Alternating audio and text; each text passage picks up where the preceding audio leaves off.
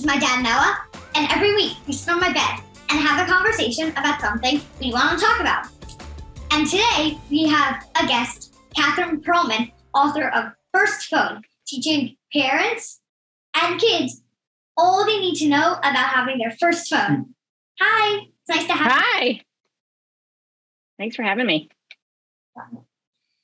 Why do you think this topic was really important to write about? So I think that parents try really hard to keep their kids safe with their cell phones.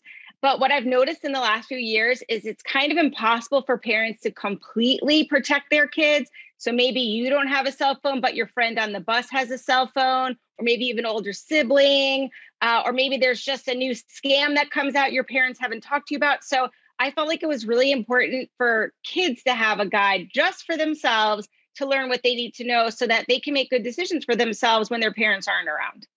Yeah, and I think it was really well written for kids, for that tone of voice between the target age, I assume about probably 8 to 13.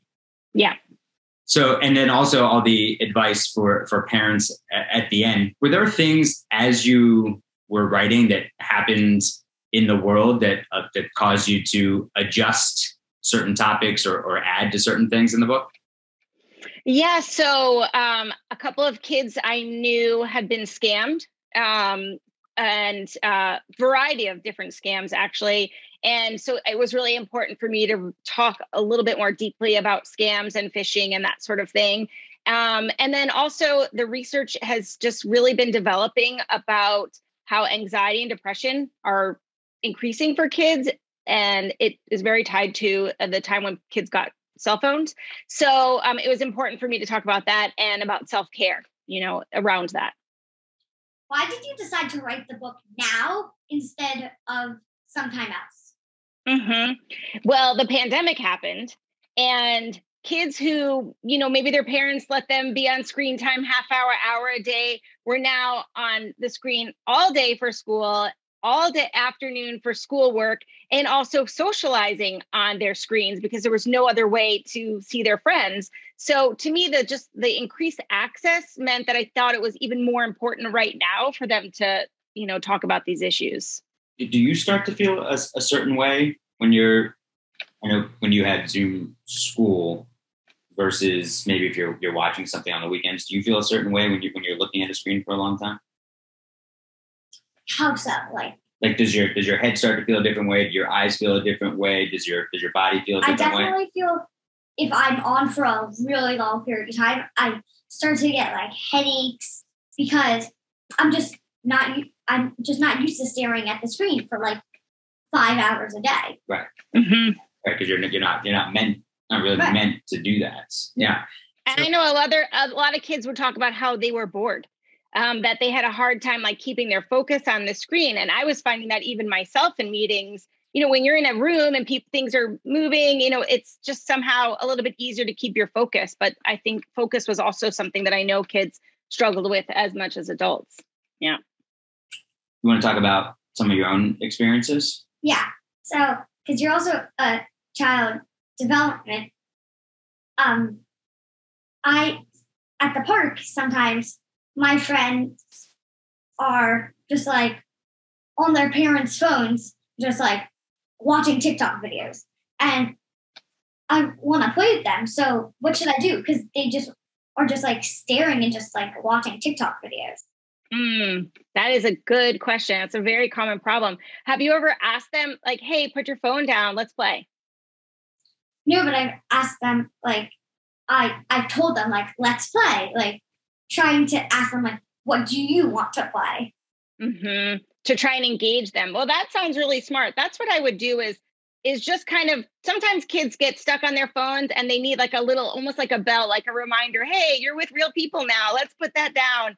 And the best thing to do is to say it in a super friendly way, just like you were trying to find a game they would say, what would you like to play? Or, hey, I'm going to start a game of this. Do you want to come? Not to try and make somebody feel embarrassed about being on TikTok. Maybe they're anxious. Maybe they don't feel comfortable at the park. So they might be on their phone just kind of for safety. So I think if you approach them in a really kind way and just remind them, hey, we're at the park. Do you want to try this? Or how about this? And then if they say no, maybe give them some space and then try again another time. What else? Do you have any other questions about friends and phones? And also, my friends are 8 or 7 years old, and a lot of them have their own phones, and they do a lot on like social media and stuff. Like that's what they all tell me and stuff. So do you think it's safe for them? It's safe for kids my age to have a phone? So I think it's safe for kids your age to have a phone for calls and texting on a limited basis. And there's some amazing phones right now that can actually really limit what kids can do on them. And for safety reasons, some kids need a phone, but I don't think it's really a good time for kids your age to be on social media, because I think it's very complex and it's hard for kids your age to know how to be safe in a variety of manners. And even the social media companies don't recommend kids are on until 13 as a minimum, even though I know some kids are. So I did include it in my book because I knew, like you said, Eden, like kids are using it, like TikTok or Discord or Instagram, but it's really not recommended. Yeah. And I also recommend for kids when they do start that their parents are involved with them, because it is such a learning process. So when my daughter first got her phone, we let her just have Instagram, but we did it together. So I can say, like, what's an appropriate thing to post? Or did you think about what was, maybe in the background, or what you were wearing, or the image you're sending out? Or what do you think of this picture that your friend sent? Or how does this make you feel? So it was just part of our conversations. And I think, if 11, 12-year-olds are on just some basic social media, but with their parents, I think that's a really good way to learn. Is there any way to talk to your kids about it, so social media specifically, of how much self-esteem, how big of an issue it is that self-esteem is so attached to likes and views? Yeah, I mean, I really like having conversations with kids about like, hey, here's an image. How does this make you feel? What do you think?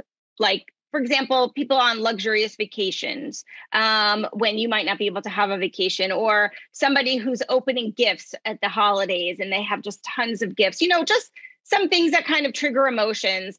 I also talk to kids about the research. There's a lot of research that's coming out about how especially girls are feeling anxious and depressed when using social media, especially for extended periods of time. So I talked to them about how the research was conducted, what the findings were, so that they can be at least more mindful of what's happening. And also to understand that these social media apps were designed to suck you in, to make you want to use them more. And so once you kind of understand they're developed that way, it makes it a little bit easier to adjust the way you use it and the way you think about what's presented there. And then the last thing is that I talked about in my book about influencers. I think it's really tricky now to see what's an ad versus what's, just somebody sharing something. And as we know on TV, ads are skewed. We don't always know all the truth, what happens in an ad. And sometimes on social media, it's a little tricky to understand that.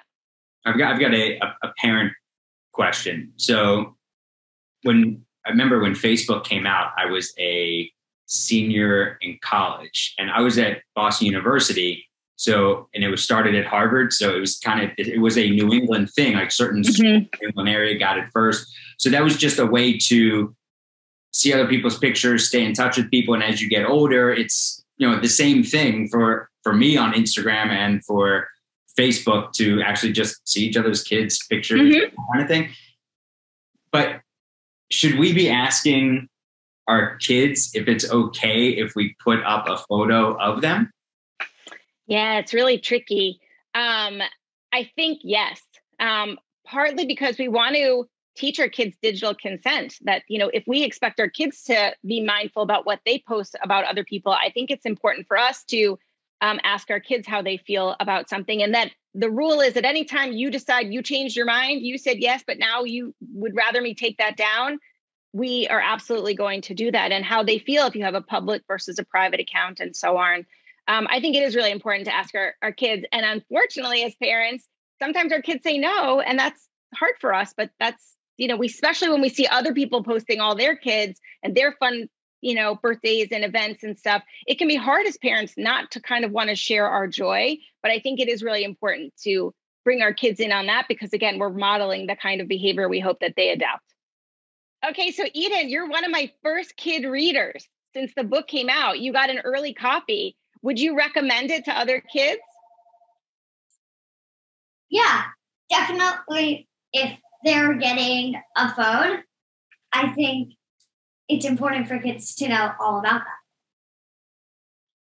Solid recommendation. Thanks. And I really do think that it's a book that parents and kids can read together, that the parents should read the whole book and then talk to their kids about the specific sections. And it's absolutely one that that we'll talk about further and get into it deeper whenever she does get a phone. I'm not exactly sure when she should have a phone, to be honest with you. I think maybe living in New York City might present a different type of opportunity if you start moving around on your own instead of where you're always just being picked up by a grown-up here or there. So more for the limited text or phone call communication might be the way to go. Yeah. And I also think easing into it is a great idea. It doesn't have to be all or nothing. Start small and then you build as they learn. Good idea. All right. Well, we really appreciate it. Thank you very much. And once again, the book is First Phone. So you can get that wherever you buy your books. Catherine, thank you. Thank you so much. It's been fun. Well, that was really nice of her to spend time with us. Yeah. Again, the book is First Phone by author Catherine Perlman, who's also a child development expert. So you can get that book on Amazon or wherever else you get your books. Have you started to feel, so you're 7.5. Okay. Have you started to feel that you want a phone or need a phone? No and no. Okay. One, because we have the iPad. Yep. And I just have a lot of stuff on there that's okay for my age right now. Mm-hmm. That's safe for me. But also, no, because I don't think it's necessary for me to have a phone.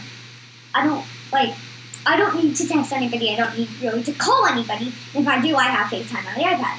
But I don't think there would really be any purpose for me to have a phone because I don't see how I would actually use it even. Right. Right. Exactly. Because that was if you had said yes to any of those, I was going to ask you. So, what would you use it for? What would you do differently now that you wouldn't do with one of our phones or the iPad? But I think I do think it's not just the phone; it's the whole digital safety thing that you was talking about of scams. So that when you might be searching on something on Google or on YouTube and something pops up that says, "You've just won a trip to Australia." And then you click on it because, oh, wow, I want a trip to Australia. I want to click on it. And then what that does is releases your information to these scammers. So now they might have your name, social security number, credit card numbers, all your passwords, and then they're stealing your bank account numbers. So it's that stuff that, aside from just social media or screen time, understanding the scams, and we get a lot of those scam phone calls, and we get scam emails, and certain things that I'll let Grandma and Grandpa know, maybe they weren't aware of it, or Grandma and me, I'll let her know about things that, hey, this has become a popular scam, just make sure you stay away from it. But at your age, I would expect you to see, win a trip to Australia, click here. Well, yeah, sure. I would expect you to do that. So it's important to not just talk about dangers of maybe it's social media or something else, but things like that are really dangerous. Yeah. And also, I don't usually Google things, but if I do, I always tell you first before I do it. Right. I'm going to look up this. Or say, can I look up this? Right. Or I look it up with you. Or on. Right. Right. Yeah. I mean, you'll start to do that more as you get older for projects for school. Yeah. Like you're doing research and things.